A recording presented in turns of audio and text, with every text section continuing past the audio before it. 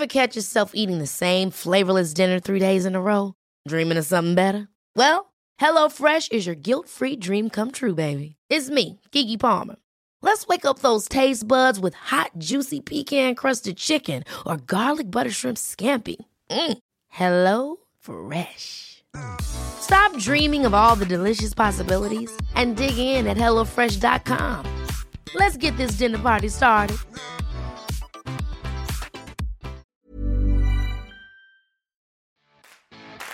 The Science of Sports podcast with Professor Ross Tucker and sports journalist Mike Finch.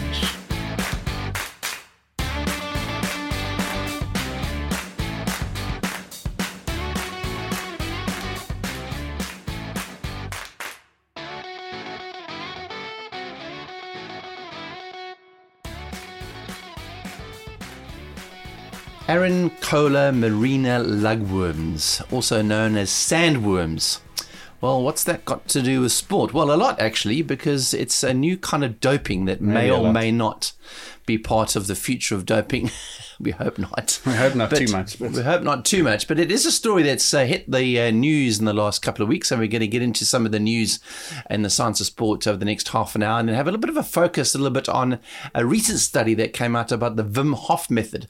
Of course, the 64-year-old Dutch man they call the Iceman, who has changed the way that people view cold water as a very good way of staying healthy and fit and improving your mood. Well, some studies have come out now showing whether that is true and not true, and we'll get into that a little bit later on. But let's kick off with that news. This is actually a story that appeared on Cycling News, where the Tour de France rider, one of the insiders in the team, said a Tour de France rider had requested the use of this thing called marine worm hemoglobin. And I mean, Ross, maybe you can explain it a bit better than I can, but it's basically like a marine worm that is extremely good at transporting oxygen, and now they're using the blood from this marine worm to essentially infuse into the body. So worm blood is the new thing, or is it? Yeah, I mean, I saw this as well, and like some of you, Renato Curoni got in touch on Patreon and said, when I first read this, I thought it was a late April Fool, but unfortunately this is pretty serious stuff. I wonder who that famous cyclist was. And I saw it also, and I thought, oh man, you know, it's quite disheartening, because for every surprise we hear, there's probably 5 we didn't. Yeah. So if lugworm hemoglobin is being used, what else is being used that you wouldn't think to inject, infuse, ingest, whatever? So, I mean, look, I don't know much about this thing. I'm nobody's idea of a marine biologist or any kind of expert on anything other than, well, not knowledgeable about anything other than sport and humans.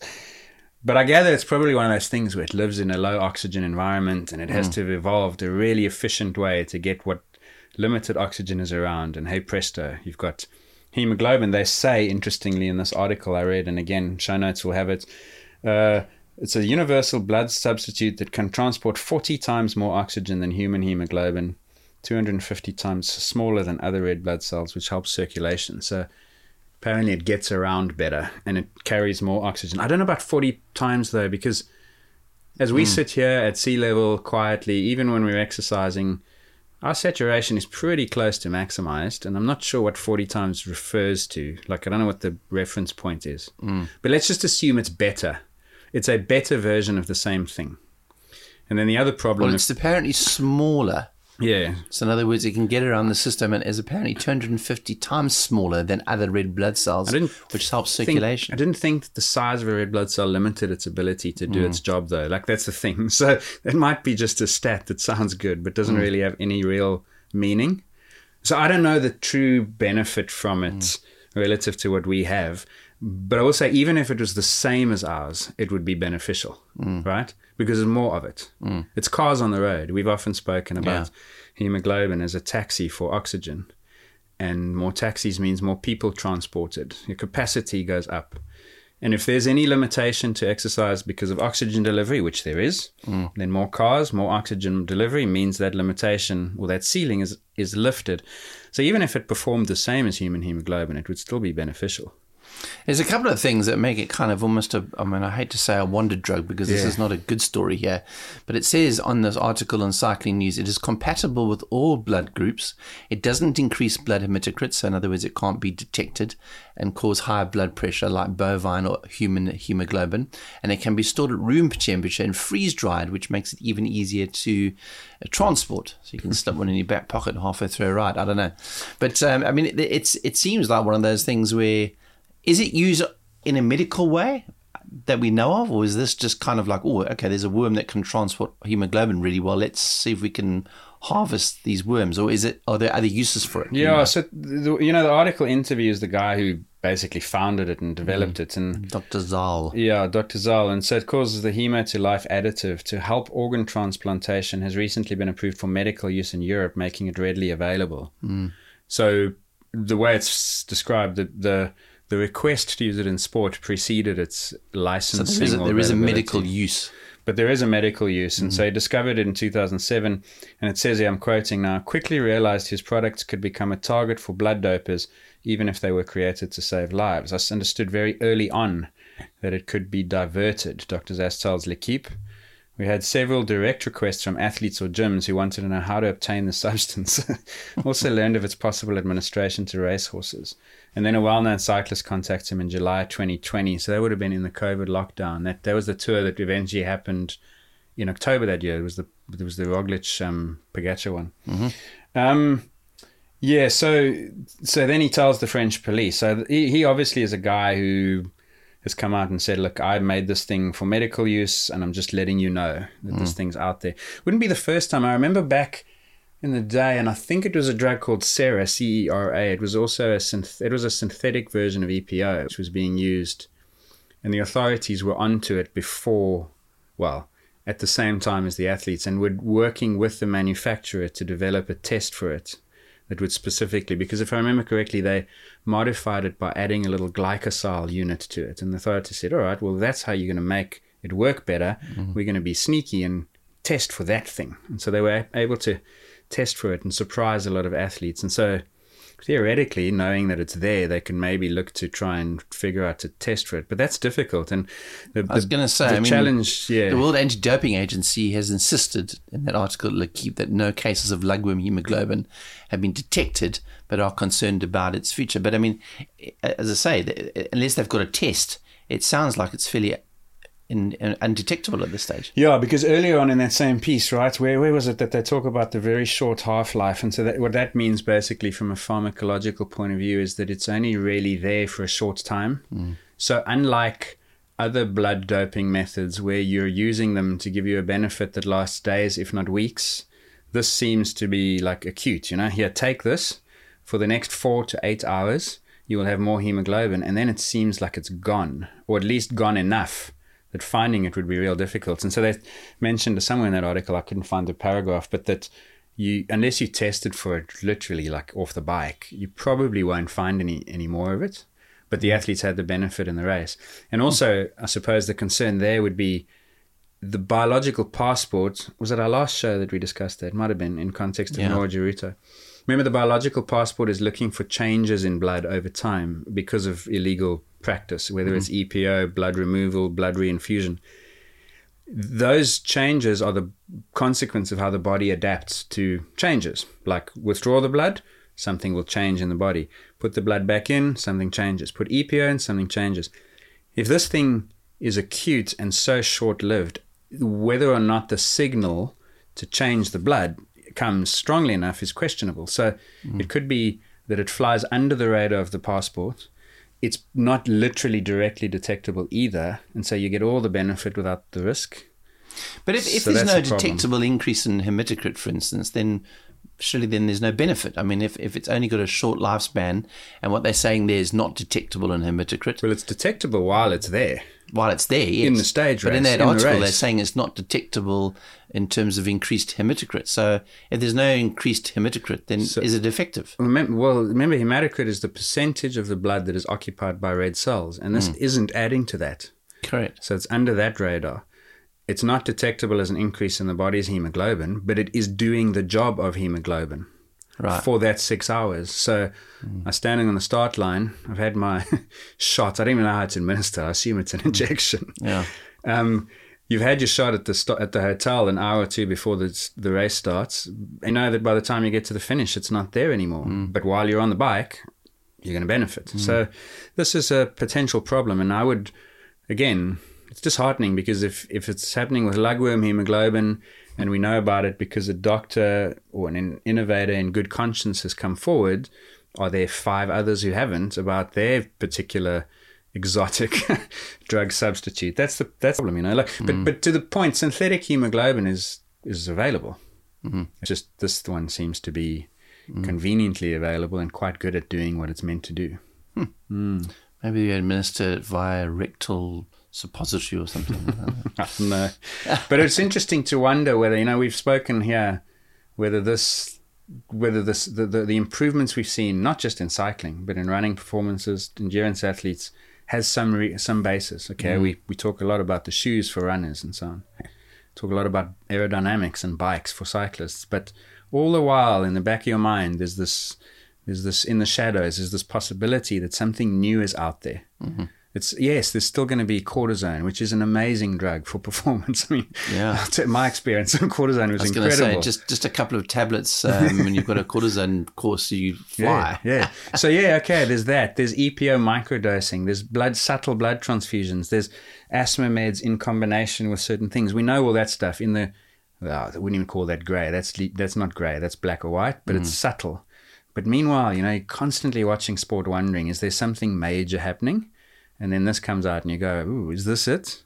So it's just, disheartening a little bit. Yeah. Now, onto something completely different. And we don't cover Formula One and motorsport that much on our podcast because we probably don't know enough about it. But there was a very interesting interview that Max Verstappen did after winning the Las Vegas Grand Prix over the weekend, which was sort of one of those hyped up. There was the sphere they were riding around. There was lights. It was, real typical American hype around it. And Max Verstappen actually, in this interview that he did on Formula One TV, talked about the fact that actually the real soul of Formula One has been taken away by these sort of antics and this sort of entertainment. And he's saying a lot of the guys are just going there to have a few drinks with mates, not really appreciating the event of Formula One and understanding the passion of it. And he was saying that for him, when he grew up, the passion of the sport and knowledge of the sport was critical. I thought it was a pretty good interview, so let's listen to it and we can see what we think. I feel like, of course, a kind of show element is important, but I lack emotion. And for me, when I was a little kid, it was about the emotion of the sport, what I fell in love with, and not the show of the sport around it, because that's, I think as a real racer, that shouldn't really matter. I mean, a car, first of all, a racing car, Formula One car, anyway on the street circuit, I think doesn't really come alive. It's not that exciting. I think it's more about just the proper racetracks. You know, when you go to Spa, Monza, you know, these kind of places, they have a lot of emotion and passion. And for me, you know, seeing the fans there is incredible. And for us as well, when I jump in the car there, I'm fired up and I love driving around these kind of places. And of course, I understand that fans, they need maybe something to do as well around a track. But I think it's more important that you actually make them understand what we do as a sport, because most of them just come to have a party, drink, see a DJ play or a performance act. I mean, I can do that all over the world. I can go to Ibiza and get completely shit-faced and, you know, have a good time. But that's what happens, you know, and actually people, they come and they become fan of what? They want to see maybe their favorite artist and have a few drinks with their mates and then go out and have a crazy night out. But they don't actually understand what we are doing and what we are putting on the line, you know, to perform. And I think if you would actually invest more time into the actual sport, what we're actually trying to achieve here, you know, as a little kid, we grew up wanting to be a world champion. If I think the sport would put more focus onto these kind of things and also explain more what a team is doing, you know, throughout the season, what they are achieving, what they're working for. These kind of things I find way more important to look at than just having all these random shows all over the place. For me, yeah, it's not what I'm very passionate about, and I like passion and emotion with these kind of places, which I love Vegas, but not to drive in a Funker. I love to go out, have a few drinks, throw everything on red or whatever, to be a bit crazy, have nice food. But like I said, emotion, passion, it's not there compared to some old school tracks. Yeah, so interesting. I mean, in a way, when he talks about passion, he talks about street circuits not being particularly attractive in terms of racing, and those circuits like Spa and those sort of events are much more focused on the racing. But then Monte Carlo has obviously got the most passion of all, and that is a street circuit. But your thoughts? I mean, I tend to agree with him, to be honest. So I think there's a few things there. Just by way of context, that was an interview, I think it was before the race, and I saw it on Twitter, X, whatever, by Dan's DRS zone, a guy that handles at F1 Guy Dan. So you can follow him if you're into this and you want to find more content like it. And it caught my eye and attention because we've discussed similar questions around how sport attracts fans, new fans, and engages its loyal base. And we discussed that in the context of rugby after the World Cup and marathon running, I think, recently. And then I saw this and I thought, okay, these guys are dealing with the same issues. And there's probably a broader context I don't know, not being an avid follower, where the circuit is definitely trying to take these races to exotic A-list locations like Vegas, Singapore, etc. A lot in the Middle East now as well, because money talks, money's a magnet. Yeah. And like in Vegas, there was a controversy where one of the Ferraris went over a manhole cover and ripped it right up, and it damaged the underside of the car. They were fuming. Everyone was just costly. They had to stop the qualifying session, and no one got their money back. There's a lawsuit. So there's probably a little bit bubbling underneath Verstappen's comments. Mm-hmm. But it's interesting that it seems to me, if I had to distill it, it's sport doesn't really know whether it should remain true to its historical fan base or whether it should innovate to potentially the point of gimmick to attract new people. That seems to me the fundamental tension. Yeah. It's the same with marathon running, right? And it's the same with rugby. We saw how will you attract new people, the casual fan, to the sport? Do you position it as entertainment? And I saw something this week where one of the senior guys on the World Rugby Board spoke about this, and he said, rugby, remember, is entertainment. We're competing against entertainment products now. Yeah. And if we don't make sure we are entertaining, we will not keep and gain new fans. And I think that the mistake that's being made is that sports, this is a marketing thing more now, so I'm in my marketing days, is making the mistake of like chasing almost like growth at the expense of consolidating loyalty. You know what I mean? Yeah.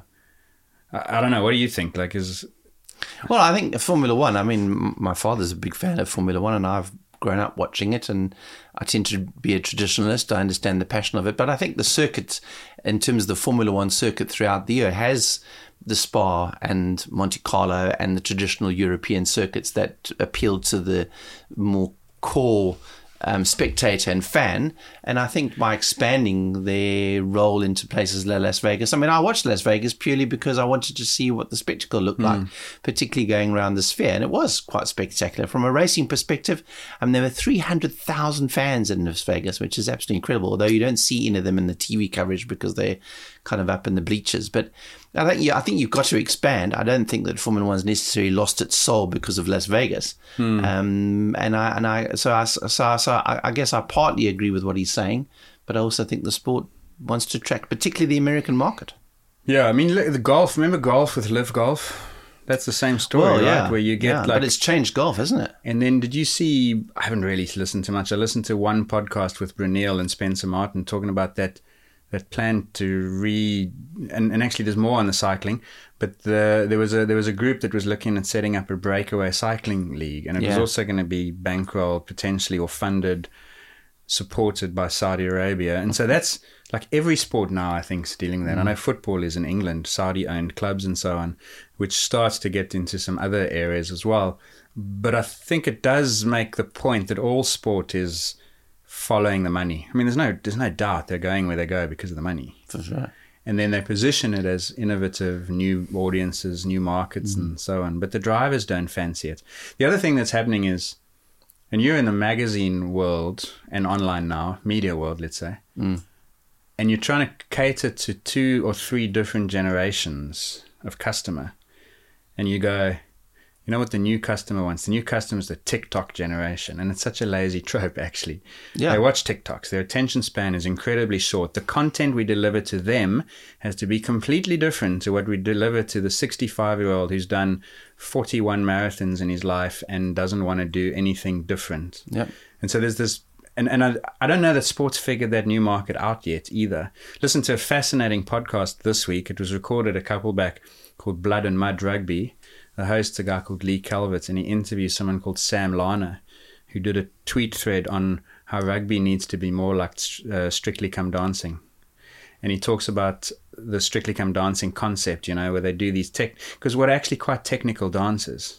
Mm-hmm. And I know nothing about dancing, but there's probably like way more technical stuff going into the dance than I'm even capable of appreciating. But lots of people like me love it. So you don't need the technical to get the enjoyment, whereas rugby always wants to dwell on its own complexities, and it compromises itself. And anyway, Sam Larner talks about this concept of the young generation and what they want, and how sport's probably missing them. Is Verstappen right? Like, he grew up loving racing. He loves the traditional circuits. Is the guy who's sitting in that chair in 15 years' time, who's 11 years old now, is he the same? Or is he a new type of driver who grew up on esports? I don't know. Yeah. Exactly. And to some extent, watching some of the footage from the cars, it almost feels like they're participating in esports because of the way that it looks on the track. It's It'd be quite hard-pressed to tell the difference between a cockpit view and a computer game. Except for the G-forces you're going to feel in real life out there. Yeah. And so esports, by the way, getting to the Olympics, there's no doubt that it's going to happen. Yeah, I hope it doesn't. No, it's just you may as well accept Maybe it. I'm It's too happening. old. It's happening, right? Yeah. Because that's where it's going. And meanwhile, sports like track cycling is under major threat. Yeah. Because it's dominated by the same 3 or 4 countries, England, France, the Netherlands, and sometimes Japanese countries, China as well on the women's side maybe. No one else really wants to go. They're saying, well, we do esports.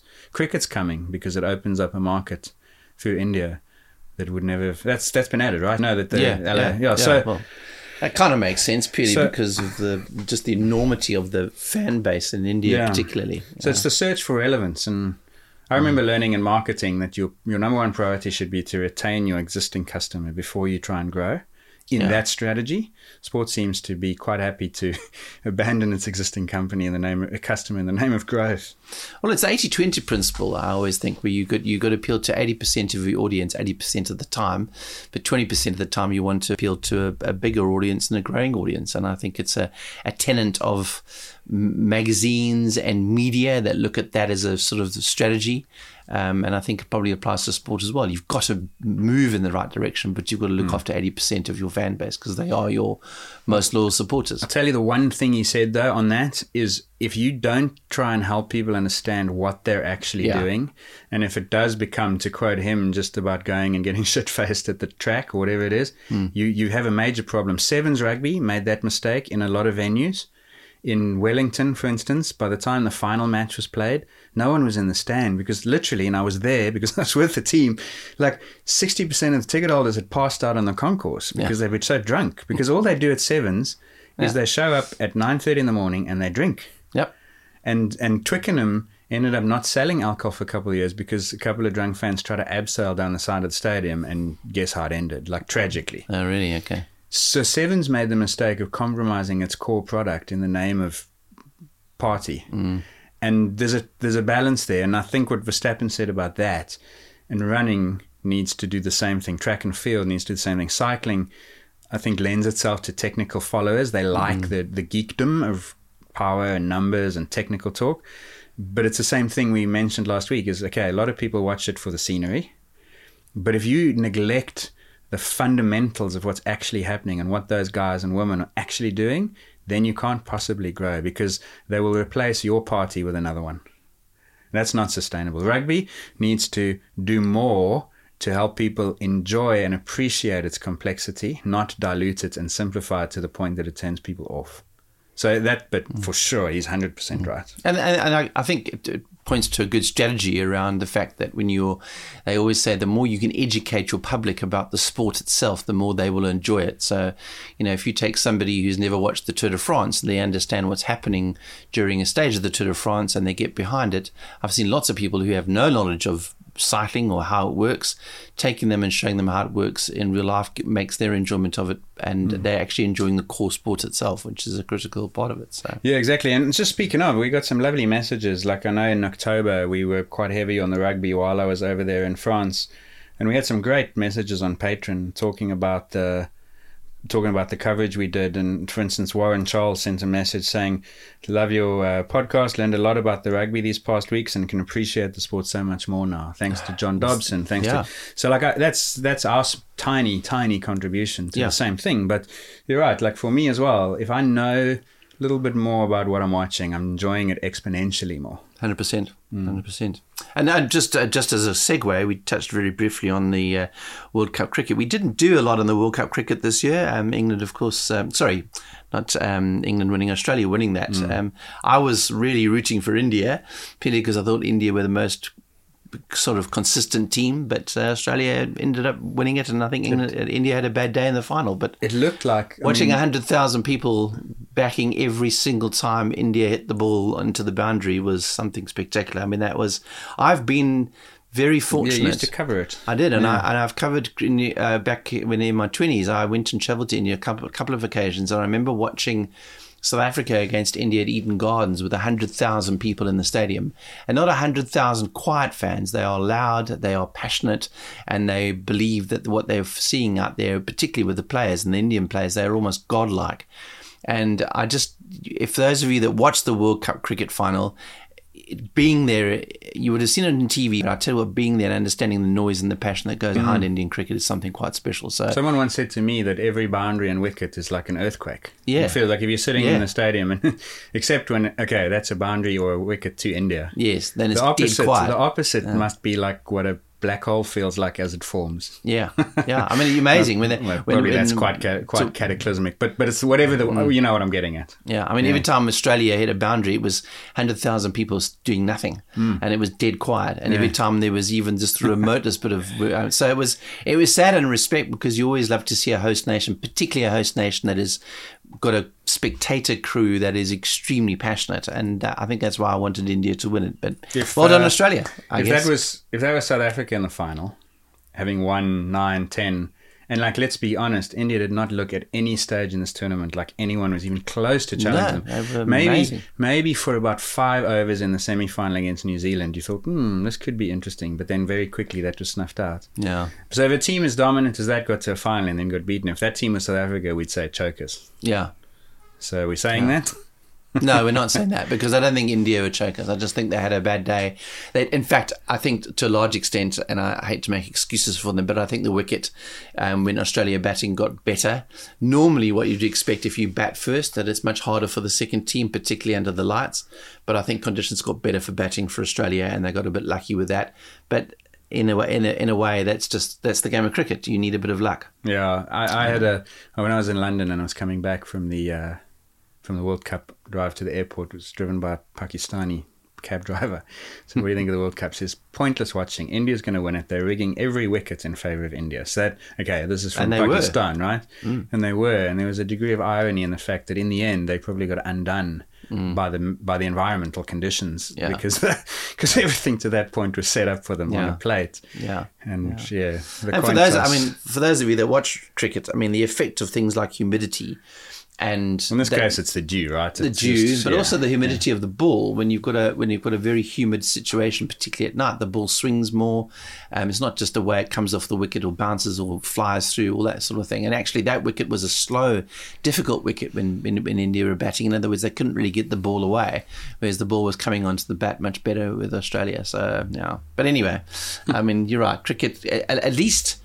I think one thing I love about cricket to some extent is there are variables that you cannot control. If it was all within control, it would be a fairly boring game. And there are outside forces like weather that can make a huge difference on the game. And I quite like that. I saw a few people after that final, last word on that, saying that cricket matches should not be played such that the conditions can vary enough to change the outcome. in this case, the guy's saying basically in day-night games are a joke because the conditions vary so much between day and night. You should play all games to be day games. And that seems to me to be A, like a knee-jerk reaction to something you don't like, and B, actually taking away like part of the jeopardy in the game. Yeah. And I know that jeopardy exists in the coin toss. And ideally, you don't want the jeopardy and the uncertainty to come from not cricket skill. But that's how it is, and I think it's just fine. Just carry on, you know. Yeah.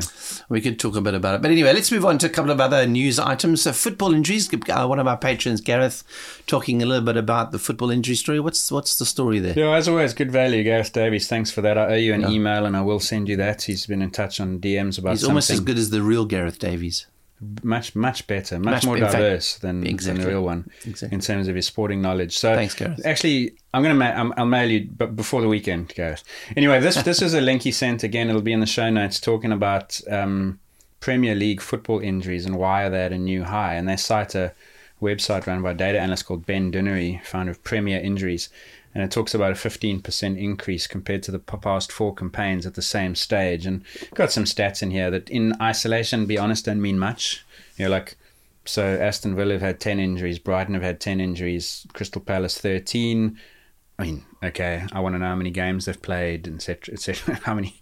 So that's kind of just numbers.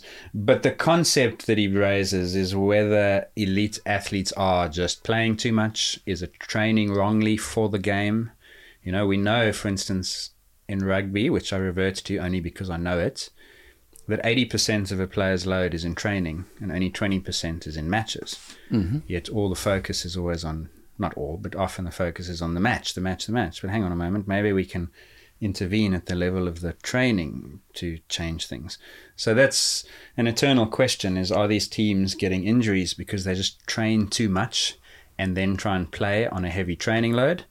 Do they not train enough and then are unprepared to play on too light a training load? Or is there no amount of training that will prevent injury because you're just playing too much? So there's the questions football has to answer, just like rugby does. I'll put that in the notes, and it is definitely an interesting one to discuss in future, is player welfare and playing time. Because I guess the question that pops up there is whether these are chronic overuse injuries or whether they're acute injuries happening because of a tackling that's happening maybe more aggressively than in the past, or are they? Because if it's acute, if it's a chronic injuries, then you could then blame training. Exactly. Games. And so generally there's 3 types. There's acute, as in you kicked me, and as a consequence I'm now injured thanks to you. Like nothing training related is going to change that. Then there's acute. So that's acute. acute impact or traumatic, whatever you want to call it. Then chronic is just wear and tear. Today it's a 3 out of 10. Next week it's a 5. The week after that it's a 6, and then suddenly it's a bad one. And then you get acute on chronic, which is where your chronic, it's something underlying but like subclinical. I wasn't really aware of it, and then suddenly it goes. And often muscle injuries are in that category. They look like they're acute, but they're actually chronic. Because it's like going bankrupt. You go slowly, then all at once. Same as getting injured sometimes. I'm fine, and then all of a sudden I'm injured. But actually, that injury was coming. And so lots of times ACL injuries, they think are like that, where actually it's just muscle fatigue. So there's a chronic load that predisposes you to an acute injury. And it's not necessarily that, because you might well apply the same force in a tackle or an impact, and the player's not injured versus injured. And that difference is how that player was prepared and in that moment capable of receiving that kinetic energy transfer. Make sense? Right. Yeah. So that's an interesting one. But there is a stat here in this article, the type of injury, the 196 documented, 53 are hamstring injuries. Now that has always been thought to be the classic canary in the coal mine for chronic load management issues, when your hamstrings, because then what happens is that's too much play, too much training, potentially, too much fatigue, could be in the gym, too much load through the hamstrings. Those muscles and the neuromuscular system is then fatigued, and that means different things. It's a loaded word. But then I go out and play a game, and all of a sudden I got to accelerate and decelerate, and the hamstring just isn't rested and recovered and prepared for the match demand. So you see an acute match injury that is really the consequence of something that's happened for 3-4 weeks leading up to it. And also, I guess, that given the soccer players' ability to create histrionics on the field, I would always question what defines that injury. I mean, is an injury a light bump, or is an injury, in other words, could injuries be a case of over-reporting? So it could be, and it's actually a really important question in injury surveillance research. And there are now position statements that define an injury, and they differ. There are different definitions depending on which context you do it in. So, for instance, in the community game, like let's say community rugby or football, an injury is defined more severely than in the professional game. So, in the professional game, rugby, for instance, and football uses the same definitions, is anything that causes a player to have to miss training for 24 hours or more. Okay. So, I cannot train for a day. I'm injured. Sometimes you'll see injuries defined as medical attention. And when you do that, your injury rate is 3 times higher, because for every injury that causes you to miss a day, there are 2 others where you just have to see someone because it's hurting. It could be a bump or your leg's fallen off. You walk it off and then you get on with it. It's not really an injury. In the community game, because they don't train every day, it's hard to monitor. Did you miss a day of training? Well, I don't know. I wasn't meant to train for 3 days anyway because I only play once a week. So in the community game, often they define an injury as missing a week's worth of play. And so if you ever see, this is public health service or practical tip, so if you see an injury paper, you have to always look at how they defined it, because a medical attention produces a much higher rate of injury than a 1-day time loss, and a 7-day time loss produces a lower one even still. So there is a definition of it. Yeah, there is a definition now. So when they roll over on the field, when they've been lightly tapped on the ankle, that's not an injury. That's not an. It's only in, and this is where this website Premier Injuries. I assume he's got some source into the clubs, because a player can leave the field substituted and not be injured. Substituted because of an injury, but not be injured. But not be injured. By definition. Yeah, could just have a lamie on the leg. Exactly, and that's going to recover, and by Saturday night, that player says, actually, you know what, I'm good to go. Sunday morning, he's normal. Yeah. So leaving the field is not necessarily an injury. It could be if you defined it like that, and I don't know how these are defined. Yeah. But that's an important point, and it does confound comparisons, like between sports, where one sport defines it as medical attention and another one defines it as 1 day off, and you say, oh, ours is worse than yours. Well, yeah, threshold was lower. Because I guess what I'm doing is I'm questioning the fact that there's so many variables when it comes to these sort of stats that it's difficult to look at causality and whether they actually, whether there's a problem or not. That's why injury research is so hard. And we struggle with this all the time. Like even for concussions, which you'd think are straight up head knock, it's acute, but actually even a concussion, there's some evidence that suggests that with fatigue you're more predisposed to concussion. So the load you apply in the 60 minutes, let alone the 6 days before the actual inciting event, could have been the contributor. And to try and figure that out, the age of the player could be a difference. If a player who, there's no doubt, by the way, that if you've played more matches, your risk of injury begins to rise. I think I saw in the NFL, for instance, every game you play increases your risk of a concussion and any other injury by a certain amount for the next game. It's not just obviously your risk goes up, but literally there's a cumulative addition to injury risk over time. So all that stuff makes a difference, and it's super difficult, if not impossible, to measure it all. Well, that's a nice segue, because an interesting, and we have talked about this in the pod in previous ones, about the fact that rugby has now brought in mouth guards, which have got accelerometers in them, and you can now look at head impacts. So you were telling us just before we went on air that the first games were being played now with these mouth guards. What's been the results? And you listeners got the world exclusive to that announcement. That's right. I think I might have jumped the gun and actually announced. We discussed the use of the mouth guards before the official announcement. Yes, my bad. Or either that, or like literally within an hour of it. And the first ever tournament happened in October, November, where it was the Women's XV. So it was a tournament consisting of 18 teams, but playing in 3 locations. There was WXV1 for the top 6 teams. That was in New Zealand. WXV2 was for teams ranked 7th to 12th. That was here in Cape Town, actually. And then WXV3 was in Dubai for teams ranked 13 to 18. And literally the first ever case of a player being removed for a head injury screen as a consequence of a mouth guard happened here in Cape Town to an Italian player in that tournament. And then we had another 26 matches after that. And overall it was really successful. We were very happy with the way that it went. The Compliance by the teams was very good. Couple of medical exemptions where players couldn't wear it because of braces, for instance, and that's fine. But for the most part, teams wore them, players wore them. They seemed happy with them. The feedback was positive. And we got really good data, and I think conceptually it worked well. So the idea was, and I can't stress this enough, it was never to diagnose a concussion based on a mouthguard measurement. Never going to do that. I think in time we'll get better at it, but it's never going to be diagnostic.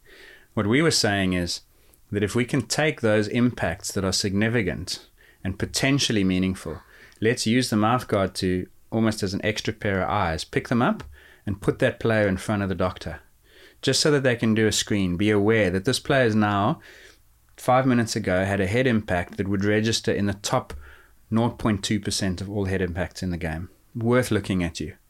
And yeah, you might pass the screen, you might go back on the field, you might be checked 2 hours later, 2 days later, and everything looks fine. But at least now we know. But what actually happened is we managed to identify a few concussions that would not otherwise have been picked up. Okay. And so that alone is handy. But more than that, it's that we managed to find, on average, just over one a game, players who were exposed to pretty significant head impacts, who showed no clinical signs, but at least we could put them on into the process now, and I think that's a valuable first step. So yeah, it was useful. Yeah. Some funny things is we found, because the way it works is that the signal gets measured obviously in the mouthguard. All the engineering stuff then happens in the mouthguard, which is quite remarkable. It gets filtered and processed, and then a Bluetooth signal sends it to a receiver, and then the matchday doctor gets an alert if it exceeds certain amounts. So I've got a picture. It shows big red, like this. The whole iPad goes red. It says alert. Number 12 green or whatever, okay? Sure. There's one game that was played where the normal time between the impact and the alert is about 3 to 5 minutes, because the Bluetooth signal has to connect with the app, and sometimes that's too far away because it's happening in the far corner, not close by, you know? Yeah. One game, like none of them happened until half time. There were like 2 or 3. So, geez, what's going on here? Turns out that the LED advertising lights can interfere with the Bluetooth signal. Who knew? And so what had happened was that the receiver was like right behind the LED unit. And so the power source was blocking the signal. So, okay, next time just put the LED in front of the lights, not behind them. So you're not only, you're not talking about just medical stuff. There's engineers involved in the process crazy, as well. And so we're constantly trying to problem solve it and figure it out. Do you know what it costs to produce one of those mouth guards? World Rugby's got an agreement. Can you say? Yeah, like I would say if I knew I was right. I think it's in the range of $200 to $250. Okay. If they bought consumer direct. I know that as part of the mandating, World Rugby is paying for them. So they are paying either the company who we've got an agreement with, who's got the tech in place to do it, or if another mouthguard company, because it's by no means exclusive. Like World Rugby wants as many mouthguard manufacturers as possible to come in because it drives the price down. It means there's more options for players. It's beneficial, right? So what we've said is that if a team wants to go with a different supplier, then as long as that supplier meets the minimum standards technically and accuracy-wise for measurement and can deliver the service as an in-game measure, then World Rugby will pay for that also. So it's either a value in kind, here's the mouthguard to all players, or it's a cash amount. And I think the amount works out to a couple $100. I mean, I can imagine that the actual rollout of this could filter right down to sort of schoolboy level where, maybe mom and pops are taking little Johnny Wilkinson to the game and they've got an app and he's wearing this, and then if something happens, it pops up on the app that he's been injured. Yes. So it could prevent a lot of injuries at the lower level of the game once the price comes down. With some very important not fine print, big bold print coming. And just on that, when we did that podcast announcing here that it was going to be mandated, I got a couple messages from people saying, where can we get it? So already people made that connection straight away, which is great. I like that. Yeah. And I know we have a weekly meeting with people, because you can imagine the undertaking now because it takes a dental scan to get the fit perfect, because the fit really matters. You can't get an off-the-shelf mouthguard, put a chip in it and say, off I go, because then the fit isn't tight enough. You get invalid. You get noise, not signal. Okay. Right. So the fit matters, and so you need a dentist to do a scan in order to make that mouthguard. Then it takes a week or two to make it and send it back. There's a whole team of people going around the world now scanning professional rugby players' teeth. It's like It is a massive undertaking. It's amazing Some big what's data happening. It's amazing in what's itself. happening. Really, it's incredible. It's so ambitious and it's really exciting. So be able to figure But- out whether rugby players are more likely to have problems with their teeth or not. Yeah, big jaws. Big jaws. And that is actually one of the issues. Is you get like big heads, and you say, "Oh, okay, we're going to have to accommodate these." The big bold not fine print that I want to add is that if you buy this expecting that it's going to tell you when an injury's happened, you're overreaching still, unfortunately, right? Because the positive predictor value, even in our women's competition now, was about 40%. And what that means is that only 40%, 2 out of 5, mouthguard alerts end up being HIA1 removals. And then of those, only about half end up being concussions. So in actual fact, only 1 in 5 mouthguard alerts is a concussion. The other 4 and 5 are, to be maybe inaccurately unkind, false positives. Yeah. Now, we don't think they're false positives because they're still true large head impacts, and we want those to matter because it's not just about concussion, it's also about head impacts, right? So we're not worried about the positive predictive value as being a bad thing. We want, in actual fact, the reason to use the mouthguard is because the predictive value is low. If the mouthguard was merely confirming what your eyes already told you, you wouldn't need the mouthguard. The problem is that our eyes are telling us that the player's fine when they might not be. So that's what the mouthguard is. It's an additive part. But you want it to pick up more than you need. Exactly. Yeah. Exactly. So you're not worried about it being perfectly diagnostic. We're not. I've written a paper now that's been submitted to British Journal of Sports Medicine, and it's currently under review. And I know that those reviewers are concerned about that, oh, you're promising diagnosis. I cannot stress enough, we are not worried about diagnosing them. And the reason I'm bringing that up is because that parent who is well-meaning and well-intentioned could be inviting false positives because Johnny or Susie's going to go play. They're going to get a couple of significant head knocks. They're going to say, but maybe that's not a bad thing because it means they're being prudent and they're aware that there are significant head impacts. I would, if I'm a parent of a 14-year-old boy or girl, I'd rather know that they haven't or have had significant head impacts, even if there's no direct clinical link yet between those. You know what I'm getting at? So I would encourage people to learn more and think of it as knowledge is useful. Look, what I don't know is potentially bad. What I do know could be bad, but if I'm wise about it, cool. But it's not yet ready for the big lights of concussion diagnosis is the key. And I'd imagine also that they could roll out into other sports, whether there was any willingness to do it. And I can't imagine that boxing would do it because they might find that the results of it are so severe that it would be the end of the sport. Never take a test you can't pass. Yeah, Never exactly. measure something you don't want That's to know. kind of when I think about boxing, that's what I think about. Why do the test? Because it might prove catastrophic for the sport in general. Yeah, and it might prove that way for rugby. Like if I tell you now, we had games in the women's XV across 30 players, 800 head acceleration events in the match because the sport is just high volume, high exposure. Like that's how it is.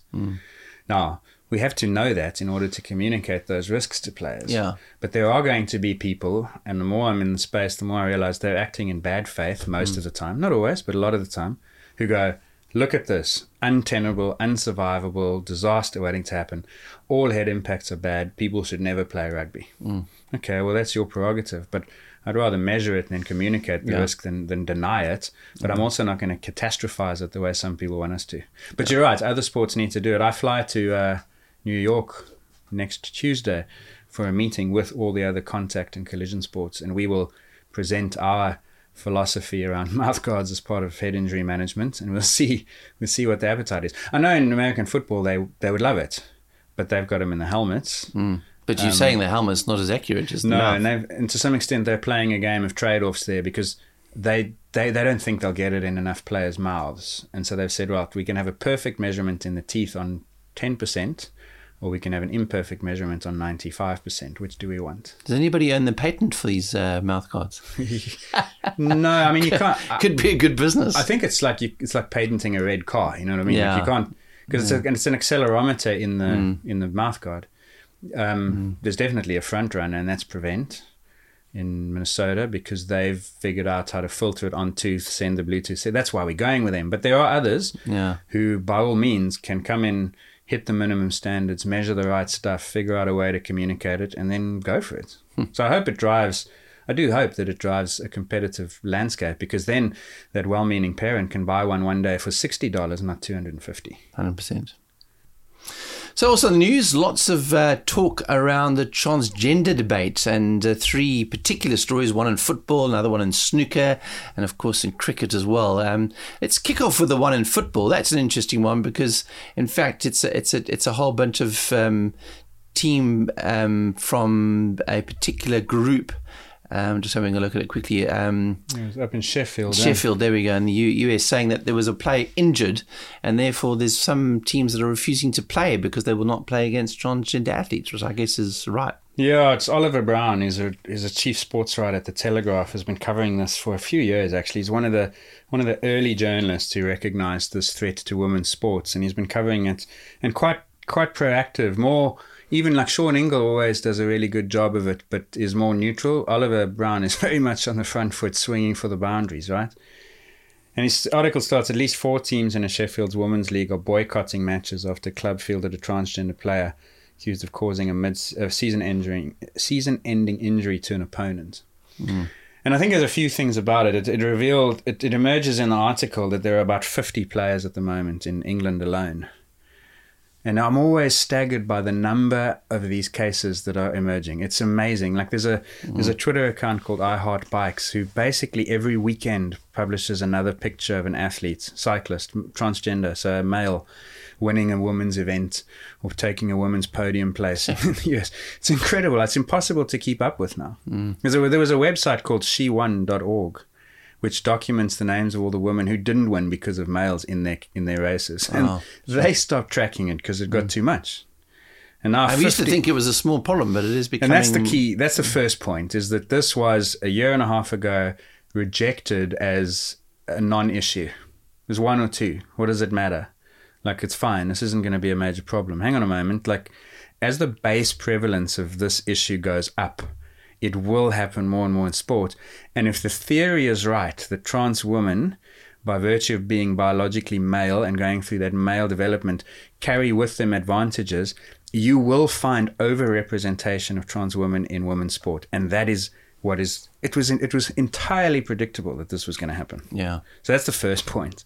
The second point is that 2 years ago, UK Sport developed a policy around this. And that policy was very clear in that it recognized that you cannot balance fairness and inclusion at the same time. The inclusion of males in women's sport compromises fairness and safety for females. The IOC to that point and to this day still maintain that you can balance those imperatives. That's false. That's a dream. It's daydreaming.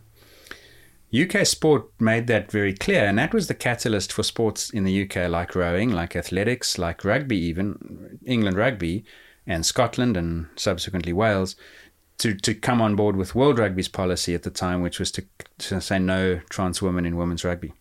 For some reason, football hasn't done it.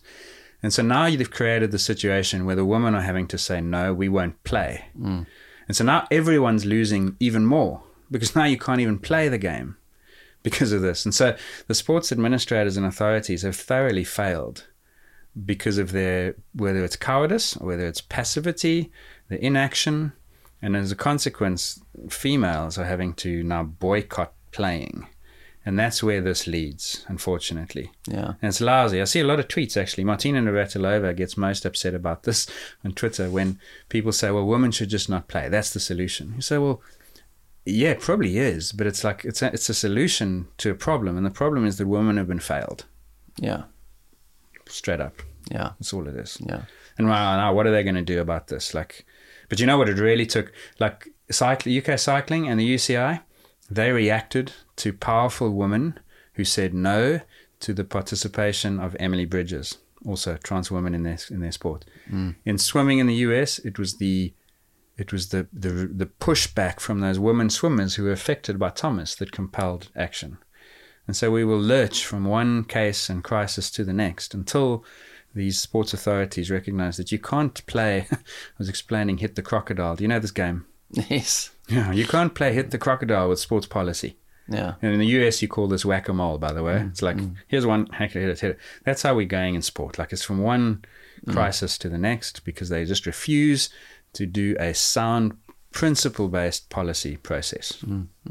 Unlike the ICC now, finally. Yeah, so cricket's one that's done the same thing, and that's interesting because you kind of think, well, is there a male advantage in cricket? I suppose there is. I mean, the bowlers and massive, and I suppose the strength of the batsmen. So there must be a significant. But one of the interesting ones is in snooker, where the English Pool Association's 2023 Champion of Champions game, a woman by the name of Lynn Pinch, has actually pulled out of that game because she was playing against Harriet Haynes, who was a transgender athlete. And you kind of think, well, is there male advantage in pool? I don't know enough about pool to. So there's two issues there. So cricket. Yeah, let's do one at a time. The shoulder joint is one of the most starkly different biological consequences of male development compared to female. The ability to throw and hit is a male, like even the evolutionary biologists study throwing and hitting actions. Remember, that was what allowed hunting, and therefore human survival. And it was the male shoulder that gets those advantages as a consequence of male puberty and testosterone. That's why the throwing world records are way, way, way larger than the 10 to 12% of running world records. And in cricket, the ability to bowl and to throw and to bat is massively different. Like you watch women's cricket matches, look how few sixes are hit and they move the boundaries in. The speed of the bowlers. Even for spinners, there was a Sky Sports producer bemoaning the ICC's decision, saying, where's the unfair advantage? But guy like Shane Warne or Muralitharan, or pick your spinner now, Zampa from the World Cup, took the most wickets of any spin bowler. The ability to generate revolution on the ball without compromising accuracy is a function of finger and wrist and arm strength. Okay. You know what I mean? Like because you want to apply revolutions without losing control. Same as hitting the ball far. Because you think when it comes to spinning, men and women would be the same. No, because the men can impart greater revolutions with the same degree of control, bowling a faster ball than the woman. Because the woman could do it, but they would be at the top end of their range and therefore would compromise control. It's the same as trying to hit. You could swing yourself off your feet and hit the ball 100 meters, but you'd connect 1 in 50 times. Yeah. Or you could hit it with control and connect 45 out of 50 times and hit it 85 meters. Yeah. So the little bit that you can back off massively improves accuracy. And so if you have a, I don't know what you're going to call it, like a range, and you can work at a lower point of that range, then you get accuracy. And so that's a massive difference between the players. Actually, So the ability to exert force to the ball, on the ball as a bowler. You look at the speed of, I mean, if you're not bowling 140 to 150 k an hour for men, you're medium pace. Correct. Now a lot of those guys could bowl 155, but they'd be spraying it all over the shop. Down the leg side, short, full, wide. You know what I mean? So they back it off by 2% to get 50% more accuracy. The women at that same speed are 125. They could go to 135, but then they compromise. So strength unlocks accuracy almost in a way, through control. Yeah, it's interesting that you mentioned that, because you don't associate spin bowling and slow bowling with necessarily being a male advantage scenario. Like you watch. Okay, Shane Warne, he's not bowling anymore, but when he was playing, he's not alive anymore. Yeah, he was. There was so much work being done through the shoulder joint and over that left foot as the shoulder comes over to try and get the body over. There's internal rotation at the same time that there's the wrist movement to impart the spin. I mean, if you don't have some strength advantage, you're not doing that. That's why I can't imagine a guy like Muralitharan, who was the skinniest. Yeah, they were like gangly spin bowler, but he was. Can't imagine strength was a factor there. But but it's a different kind of strength. You know what I'm getting at? And that's So it makes a massive difference, and it's absolutely the right decision, because the shoulder is profoundly different between male and female. And in the pool situation, it was interesting because they actually, in fact, they actually Pinchers won the society who was going to be making the break, and then she apparently shook hands with Haynes and then walked towards the tournament official and apparently declared a forfeit, and then just kind of walked off. And so she actually arrived at the game. Threw the coin to see who would break, and then said, I'm forfeiting the match because of this scenario. So it's in a sense performative, which is incredibly brave, because she's obviously wanting to make a statement. Yeah. And I mean, but then again, good for her, but like, why do you put people in a situation where they've got to make that statement? But again, it's a bit like lawn bowls. So- is there male advantage when it comes to games like pool and snooker and lawn bowls? I can think of those off the top of my head. And show jumping is another one. Yeah, so show jumping, no. And like that's why show jumping's mixed already, right? Lawn bowls, I stand corrected, but I think at the Commonwealth Games there are mixed events. There's you could argue why they need to not be anything other than mixed events. Sorry, why they need to be anything other than mixed events. You could just there have are a mixed, men's and women's champions. Yeah, so why are they? Like, you could possibly make a similar argument for shooting. I went back, I remember, and looked at the Olympic shooting results for the last 3 Olympic Games, and they use the same equipment in the same facility, and the scores are overlapping. Right. To the point that you would some years get women champions and some men, but they'd have them separately. Like, I think you could make the case to mix shooting. Yeah? I don't know enough about pool. It would be real interesting, for instance, to know whether the best pool players tend to be taller than the average human or not, or have longer limbs, because I could see that might be advantageous. Being able to reach across the table. But then again, longer levels potentially compromises accuracy, so maybe the trade-off of reach is cancelled. I don't know enough about that. One thing that is interesting, this came up on Patreon, Ian raised it. He said, what's the scientific evidence that there's a difference between sexes in pool, like you have here? I do think, like on the break, the power in the break is quite a differentiator in pool, and I probably would imagine you'll find that the speed of the ball in men's pool is a little higher, 10 to 15% than in women, maybe more. Does that have implications? Does the ability to, again, it comes back to a similar argument about cricket, is where in your range are you? Are you functioning at 40% of your range or 35? Might be that at 35, you can hit the ball with the same speeds, gives you bigger options on backspin. I don't know enough about pool to know, but there might be a male-female difference. Yeah. But the point I was making to Ian about this, and this is where it leaves biology and it becomes more of a social thing. And so I don't particularly have a strong opinion on this, but I'm going to paraphrase what I've heard. When we held our World Rugby consultation, one of the speakers who came and presented on the philosophy of men's versus women's sports used chess as an example, and said that it is absolutely correct and necessary that there should be a protected category for females in chess, because chess has had decades worth of social barriers to female participation that will not be resolved and overcome if you mix them. And so there is a non-biological argument to say that having a sex closed or a sex matter space for some activities is necessary even if there is no advantage. Does that make sense? Yeah. And so the argument goes... I was wondering where you're going with that, because immediately you said that, I'm thinking, well, surely there isn't male advantage there, but it's almost sociological. Earlier this year, chess announced a policy like cricket, like rugby, they've actually done that now. They've said, and it caused an outcry earlier this year, I think it was like June, July, I must find the article, but I think it's called the FIDE, the Federation. They said that there will from now on be mixed tournaments and there will be women's only tournaments in chess. And those women's only tournaments will not allow trans women into them, because that is males in women's sport, activity, game, whatever. And so they've taken the same approach. And the argument goes, and I forget the specific details, is that there are barriers to chess participation and therefore achievement that females have historically faced. And without the existence of a single sex category, they will probably not merge into the mixed world of chess at the same rate. Like the Grandmaster lists and the Masters list, International Masters list for chess, are so dominated by males that if you only looked at those, you would conclude that there's a massive male advantage.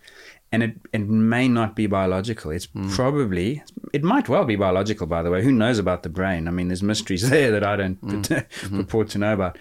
But the argument is that the male dominance of chess necessitates a female space. What you can do and what you should do, I think, is you should recognize that there are potentially very small biological differences, and so therefore, where possible, we can mix. But at the same time, to facilitate growth, opportunity, and exposure for females, you have to have women's only chess, and then it must be closed to the female sex. The other sport where that works, I think, is darts.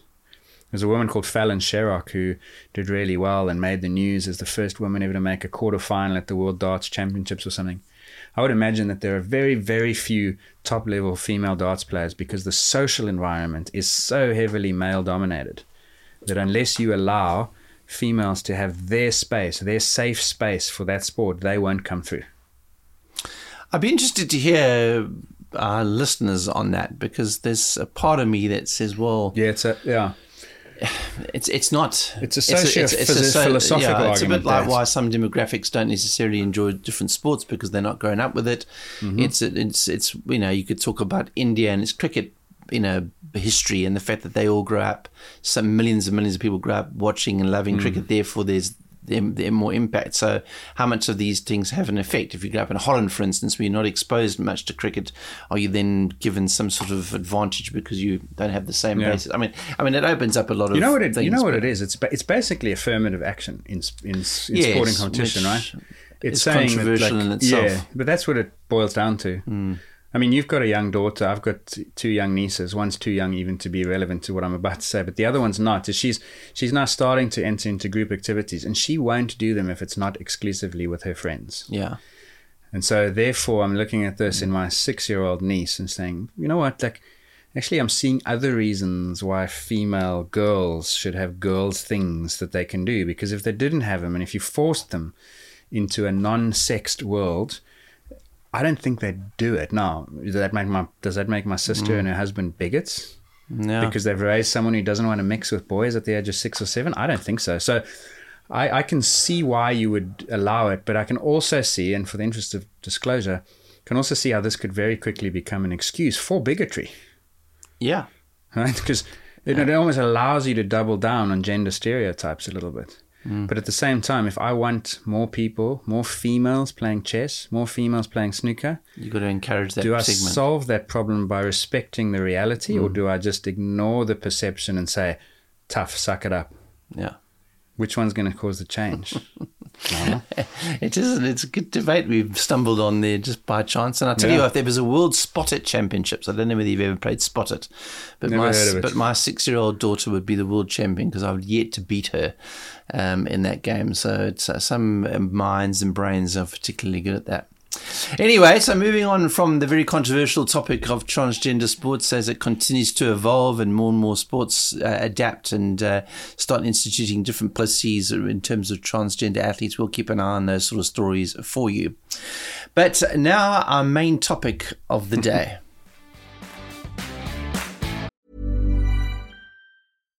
Here's a cool fact. A crocodile can't stick out its tongue. Another cool fact, you can get short-term health insurance for a month or just under a year in some states. United Healthcare short-term insurance plans are designed for people who are between jobs, coming off their parents' plan, or turning a side hustle into a full-time gig. Underwritten by Golden Rule Insurance Company, they offer flexible, budget-friendly coverage with access to a nationwide network of doctors and hospitals. Get more cool facts about United Healthcare short-term plans at uh1.com.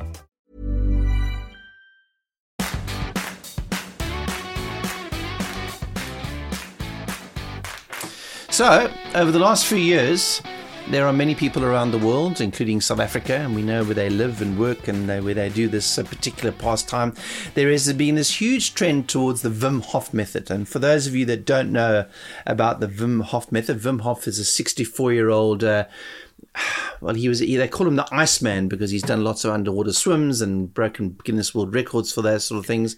But he's established a method by breathing and meditation and cold water immersion, all those sort of things, where the idea is that the more cold water immersion you do, not only does it improve your cardiovascular system, but it also improves your mood and lots of other benefits. And it's been adopted by people all over the world. In fact, there are many documentaries on it. There's a fair amount of people here in South Africa that do it, and I'm sure there's millions of people all over the world that buy into this. But there's research now out which now shows that potentially the Wim Hof method not standing up to the research as much as Wim Hof would like it to. Yeah, and it's in Nature. It's actually a very prestigious journal to be published in, like one of the top ones, which is surprising because I read this article and I was a little bit underwhelmed by it, to be honest. It seemed like the sort of thing that you could probably replicate quite easily, but maybe the level of control is high. Out of interest, if you were writing an article in Nature about Wim Hof, you would describe him as Dutch extreme athlete and multiple world record holder. There you go.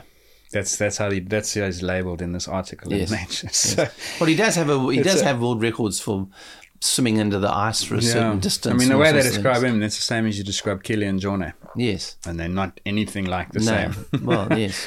So a little bit of academic simplicity compromising the message. But the article is called The Effectiveness of the Wim Hof Method on Cardiac Autonomic Function, Blood Pressure, Arterial Compliance, and Different Psychological Parameters by Sasha Kettelhut, who's based in Bern. And I think it's safe to say... Well, can you just break down what all those individual things mean? Because I think it's important for people to understand. I've got a fairly good idea. I know what cardiac autonomic function is, but I'm not sure about the autonomic part. So maybe just break each of those bits down so we understand them. Yeah, sure thing. So what I was going to say, though, is for every single one of those, this article is an absolute dud. Like they would have started off saying, let's look at these 5 or 6 things, and we're going to find that a group who does Wim Hof sees some differences. They find nothing. It is a complete like blank out. And when you say data, it means there is no benefit shown by the Wim Hof method. Yeah, because you always, whenever you do research, you're hoping to find something, and then you go at the end. There's that process where you start looking for them. You say, different. Cool. What a cool message. I was hoping to leave this conclusion towards the end. I'll have to keep people listening. I don't want to bury the lead. I don't want to, because you said in the beginning they find challenges and shows no effect, didn't you? Yes. Well, I didn't say that shows no effect. Yeah, but anyway, let's go into the detail. But so it's a, let's just call it a negative finding. Yes. And we'll unpack it over the course of the next one. Sorry, I didn't want to bury the lead, and so now I've given the plot twist away. Yeah. Just focus on what cardiac autonomic function is. So the premise is, like they set this article up. They say cardiovascular diseases are a major cause of morbidity and mortality, causing 32% of deaths. So that's kind of like, this is life or death. It's always funny me as an academic to read how it's framed and set up and stuff. You can see their paradigm. And they talk a little bit about different predictors of that cardiovascular death, like blood pressure. High blood pressure, hypertension is a significant predictor of cardiovascular risk and death. They introduce a concept relatively new to me, I'll be honest, which is called the peak wave velocity. So that's how quickly does the pulse move, because if your arteries are quite stiff, the pulse moves faster than if your arteries are compliant and soft. And so if they're stiff, that's a risk factor because you're on the way to developing atherosclerosis. So that's a risk factor. Similarly, we've discussed in the past with our guest Marco Altini, you might remember that, I think it was last year probably, HRV. Or this year, I can't remember. It was either last year or this year. The balance between your sympathetic and your parasympathetic nervous system is an important predictor of your overall cardiovascular nervous system health. Measured by heart rate variability. Yeah, different parameters of heart rate variability. Like they measure in this study something called the root mean squared, and another one whose name I forget. I'll find it shortly. So they've basically said, okay, this is cardiovascular risk. It has all these different predictive metrics, parameters. And if the Wim Hof method is working to reduce cardiovascular risk, as it claims, then if we measure these things before and after a period of Wim Hofing, we should see a drop in blood pressure, a reduction in the peak wave velocity. You might see reductions in the parasympathetic nervous system accompanied by increased sympathetic. Reduction, other way around. Just make that clear so people understand the difference between those two systems. Sympathetic, fight or flight, stress response. When you're exercising, when you're under stress, you get a sympathetic increase. Adrenaline, basically. Think adrenaline. Parasympathetic is the yang to its yin, where you have like they call it rest and digest. It's the resting state, the relaxed, calm state, right? Mm-hmm. So if you're moving towards health, your parasympathetic system should be increasing and your sympathetic system less active in response to stress. It means you're less stressed. And then, of course, there's a whole bunch of different psychological scales that measure things like anxiety, affect, which is emotion, positive emotion, negative emotion. And so they have probably 6 or 7 of these different parameters that they then assess either side of the Wim Hof method. And their rationale is pretty much as per the method. It contains cold exposure, breathing exercises, and mindfulness.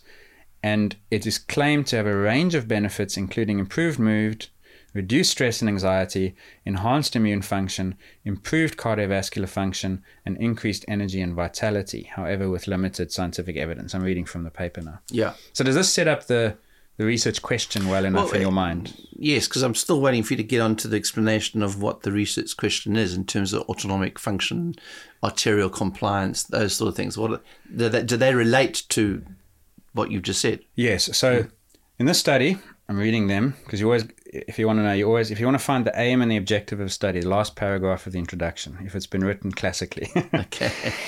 In this study, we aim to evaluate the effects of a 15-day Wim Hof method intervention on different cardiovascular parameters at rest and during a standardized stress test, as well as on various psychological parameters to understand the Wim Hof's potential benefits and limitations. So, we can't measure cardiovascular health and risk because we're not going to follow people for 50 years and wait to see who dies when. Okay? Yeah. So what we're going to do is, in a very short time, 15 days, we're going to measure the stuff that we think predicts cardiovascular risk, like blood pressure, like this peak wave velocity, like sympathetic nervous system activity, heart rate variability, etc., and emotional factors.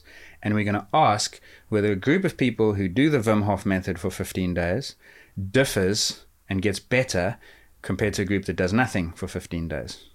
Right. Makes sense? Yeah. So it's a pre-post design in which they randomize in parallel arms with a control and an intervention group. And what's important is, according to the Wim Hof method, and there are references in the story, positive changes of the WHM Wim Hof method should already manifest themselves within 10 days. So they've given, that's what they're claiming, and they're doing 15 days. So they're giving themselves a little bit more time. And so because the very first thing when I saw this study is, how long did they do it for?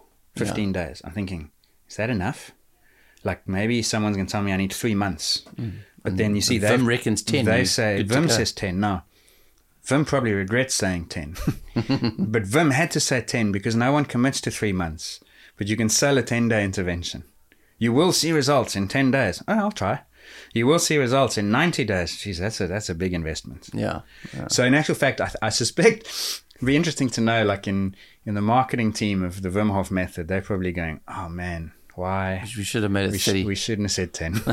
We should have said 3 weeks. But then you see, like I say, they'd lose people because, and you know what reading this reminded me a lot of was barefoot running.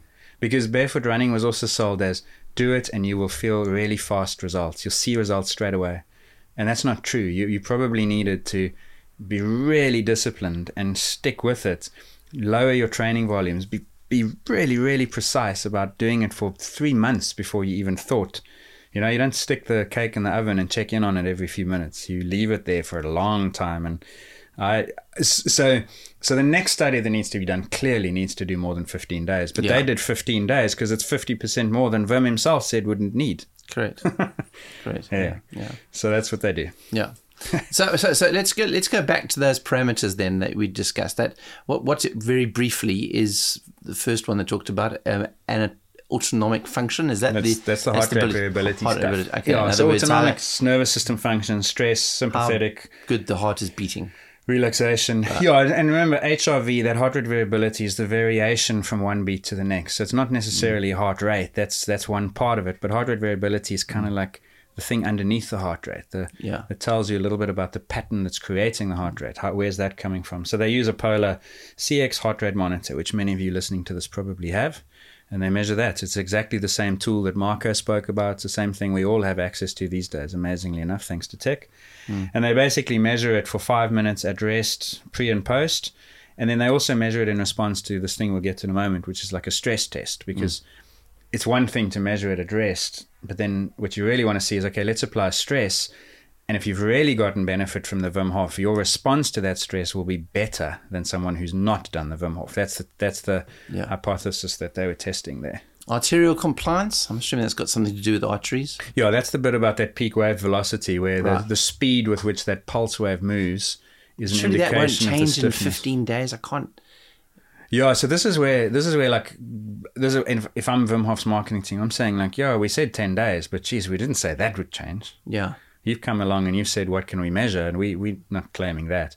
But it's a risk factor for cardiovascular disease. So effectively, they're just trying to answer whether this risk factor is modifiable within 15 days thanks to that. But I agree. I would, that if I was reviewing this, I'd say I'm not sure there'd be a basis to think that would be changeable that early. You know, and I'll read to you from the section where they talk about that. Pulse wave velocity is an indicator of arterial stiffness, offering a reliable and non-invasive tool to identify subclinical atherosclerosis and enhance risk assessment for cardiovascular diseases. Now, again, 2 weeks, nothing in medicine works that fast. No. Okay, maybe some things show early signs. Yeah. If you're a chronic smoker and you stop smoking, 2 weeks later you look different. But this felt a little bit ambitious, let's call it. Yes. Yeah. So it seems a little bit unfair that they would measure something that would probably only change over time. Possibly, in that respect, if it's stiff because of atherosclerosis, I mean, you've got to reverse a plaque. That's not easy, especially if it's the only thing you're doing. I could see a drastic diet shift, maybe doing it quickly. Maybe exercise does it real quickly. Yeah, but I wouldn't have been surprised to find no difference there. Some of the others maybe, but not that one. Now, the interesting question, of course, is that we talked about the physiological effects in the cardiovascular system, and there's no change there. But one of the things they talk about is the subjective vitality scale, which is a psychological measure used to assess an individual's sense of energy and aliveness. Now, I think people that follow the Wim Hof method, that's the one thing that they will say about this method. That is what is the key differentiator, that they finish the session in meditation and breathing, and we know that things like meditation do work. And then they come out of the cold pool or the cold tidal pool, wherever they're doing their bits and pieces. They've ordered their smashed Avalon toast and their flat white, and they feel absolutely amazing, and they've got this sense of vitality and energy, which I guess is placebo effect, really, isn't it? Maybe not. I mean, is exercise a placebo effect if it gets endorphins flowing and you literally have that benefit, right? Like you go for a really lovely bike ride in the morning, like some of us did this morning. Yes. And you get home and you feel jump started. Yes. And that's not placebo. That's because I've literally induced through exercise. So, okay, now that's exercise. What I'm suggesting is that it's quite possible that cold water immersion does the same thing for you. Yes. You feel literally refreshed, sometimes to the point of frozen. But that's, if you've chosen to do it and it's something you derive pleasure from, I don't know that it's just placebo. I'm sure that there are probably neurotransmitter, brain-related changes. I've got no doubt that your blood pressure in that acute moment will be better. You'll feel flushed, you'll feel warm, and once you get warm, of course.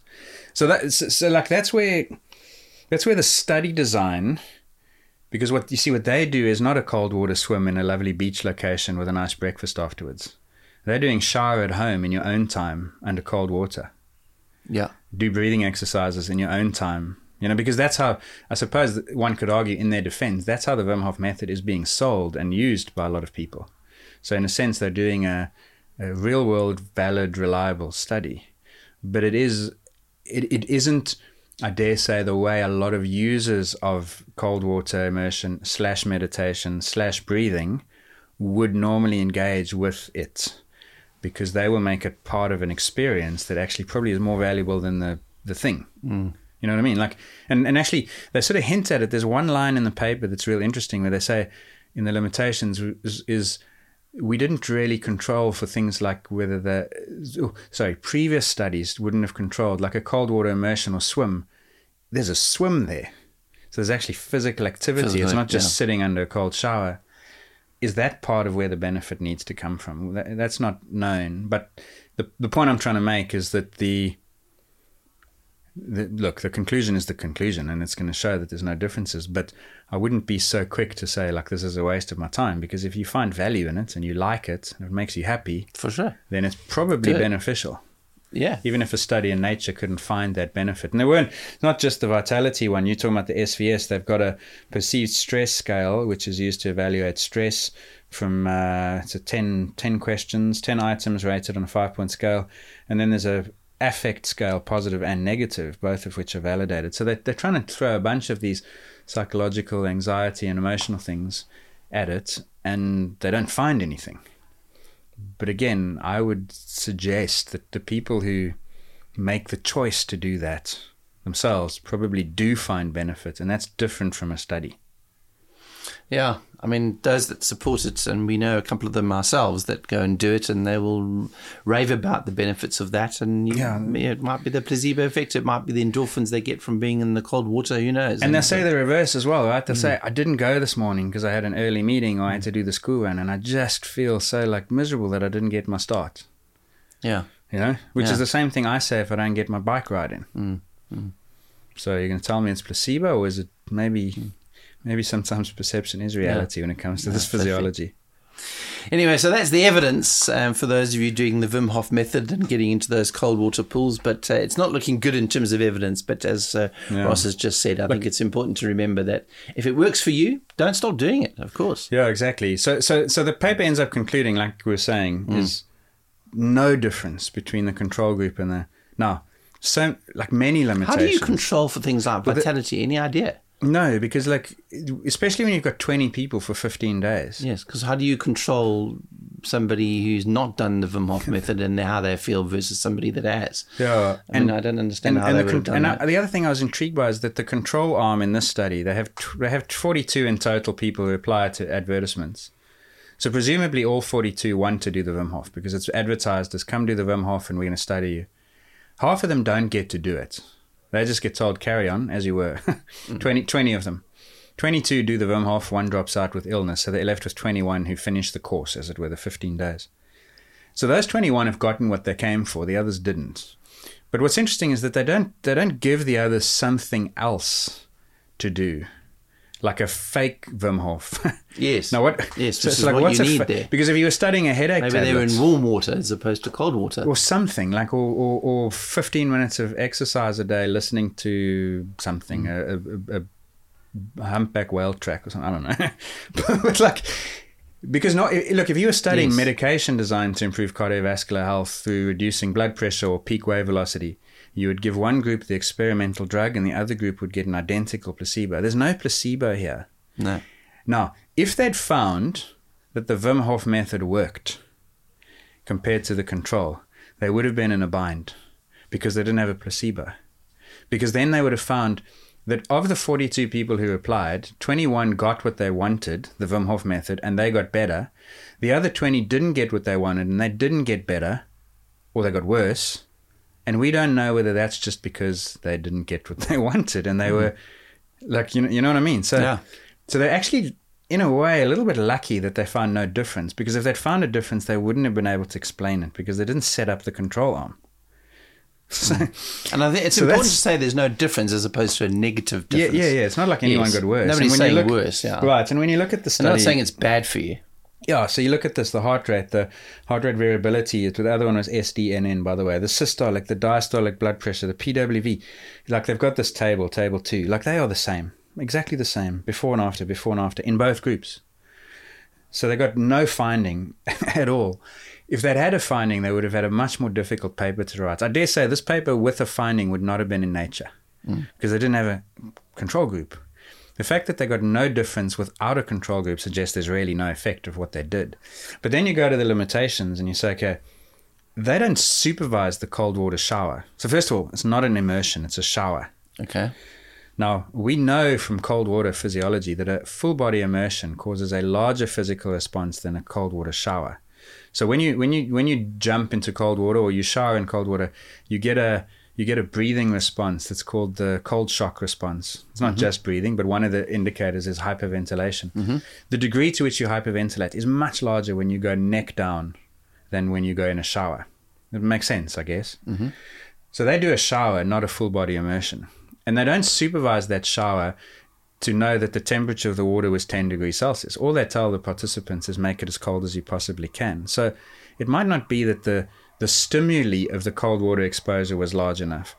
Similarly, with the meditation and breathing, there's a degree of trust that they've had to believe that the participants are doing what they're doing. If you have even 50% non-compliance, then it means that half your experimental group are doing the same thing as your control group, nothing. That's a major problem. So I don't know that and I mean, I know that now, listen, I'm not an advocate of Wim Hof method at all. I just don't know that this is the nail in the coffin. You see, the intervention comprised of 3 components. Cold water exposure, which you say is the shower. Shower, yeah. And breathing exercise and meditation. Those are the 3 methods according to the Hof method. Yeah, and there's a little description of each one in the paper. You can read it if you want a really short précis of what Wim Hof is about. Yeah. Unsupervised though. And so over 15 days, what's the compliance? And like I say, because the control group was doing nothing, there's a real chance that a lot of the experimental group and the control group are doing the same thing, i.e. nothing. And then when you find no difference before and after, I don't know. Like, I mean, I would, if I was to do this study in Cape Town, I would supervise the cold water immersion at the beach. Yes. I mean, you're saying coldest possible temperature. I mean, that's also, again, a variable that could change a huge amount. One guy might be 18 degrees and the other one might be 13. Yeah. I mean, there's a big difference between 13 degrees in the sea and 18. Big time. Yeah. But both are cold. Yeah. So it's an interesting one because, like, it's in some respects a very solid study, but in other respects there's a lot of work to be done. Yeah. And so a 30-day, 5 days a week, so that would be 20 days worth. Let's say it's a month-long intervention. 5 days a week we're down at the beach doing the cold water immersion. But then you also, maybe the other group needs to do cold showers and one group needs to do cold water immersion. That's what I'd do next. And neither group needs to know what the actual experiment is about. That's the big challenge, because like most so. people will respond to an advert on Wim Hof because they know what Wim Hof is. Yeah. So you can't deceive them. So you'd have to give them some other breathing exercise, some other meditation to do, like listening to Enya. It's a blast from the past. Or pretty close to that whale sound. I was just thinking that one South Park episode, if you know, you know. And then the breathing as well, like it's 30 to 40 breaths in a couch in a quiet environment. Did they do anyway? You get the vibe. Like, and this is for listeners. Like, this is the fun of academia. It's like you put a study out there, and then people take a look at it with a critical eye, and they say, "What about this? What about that?" And this would have had that in the review process. I'm surprised. That we've managed to do it. We started this podcast talking about this thing being quite a bad study in terms of the results for Wim Hof method, but by the end of it, we've questioned a lot of the processes here, haven't we? Exactly. That does give an example of what they're up against. But it also shows you how hard the study would be to do, because what is the control? How do you control for the Wim Hof method? What's the placebo? But you'd have to have to have that for it to have real credibility, which this doesn't necessarily. Yeah, and you've picked apart one of the outcomes is that peak wave velocity. Why should it be different? What would you do differently then in that situation? I don't know. Yeah. But it is. Yeah, this is always the challenge with these kind of studies, like, and you need 60 people per group, not 20, but now you've got a major administrative problem running a study of 120 people. If compliance was hard with 42, what's it like with 3 times as many, and blah, blah, blah. And so it shows you, like, actually how hard research is to do well. I think they should do a study on the people that go down to the tidal pool here in Cape Town and Colt Bay and figure out whether there are less issues around cardiovascular health. And I'd imagine around the world there will be less, because the person who can afford to drive to Cork Bay, yes, that's true, in the morning is probably a wealthier person, and the best protection against disease and death is money. Yes, but then there are also population groups, and I can't think of one offhand, but I imagine places like the Nordic countries, there might be a much bigger population group that do cold water immersion swimming. Yeah. Therefore, they also have more money. They also have, again, yeah. See, it's hard. It is difficult, because what you're suggesting is confounded by other factors, and like the one thing this study would in theory control for is that by randomizing them, you in theory don't have that issue. It's a bit like the blue zones in terms of people that are living older. There are studies, places like Sardinia, where there are lifestyle factors and food and that sort of thing that effectively affect longevity. And you can look at that group and say, well, what are they doing that's giving them a higher than average longevity over the rest of the population? And you can pin it down to some. And there's been lots of television programs about that in itself. But again, there's probably not enough people doing cold water immersion to give us that. The other thing you could do is you could like do an advert for I don't know, cold water immersion and sauna. Yes. And you can say we're going to compare and contrast, and then you ask the person what they want. And then half of them you give what they want, and half of them you give what they don't want. Yeah. So the people who say, I'd rather do cold water immersion, you say half of you are doing sauna and half of you are doing a cold water immersion. They go, oh my God, no. Because then at least you get rid of the fact that they want to be there. Then you say, okay, you didn't want to be here, but look, you still got better. Then, then it's physiological finding. Starting to get some, so you can try that. And maybe you need a third arm that just does like regular exercise. They're all inactive people and do regular exercise. I bet you that exercise will outperform the other two. Yeah, so next week we've got an interesting discussion around the benefits of running over walking and whether it is better or worse, and we'll get into that because you've led into that quite nicely. That's an interesting study which we'll get into a little bit next week. But for those of you doing Wim Hof method, we encourage you to keep going. There's still some research to be done. If it works for you, as we've said, keep doing it. If it makes you feel good, why not keep doing it? But for us, we felt pretty good doing the podcast today, and we're going to leave it until next time. Goodbye. Thank you for listening to the Science of Sport podcast. Follow us on Twitter @SportsSciPod and on Instagram @Science of Sport Podcast.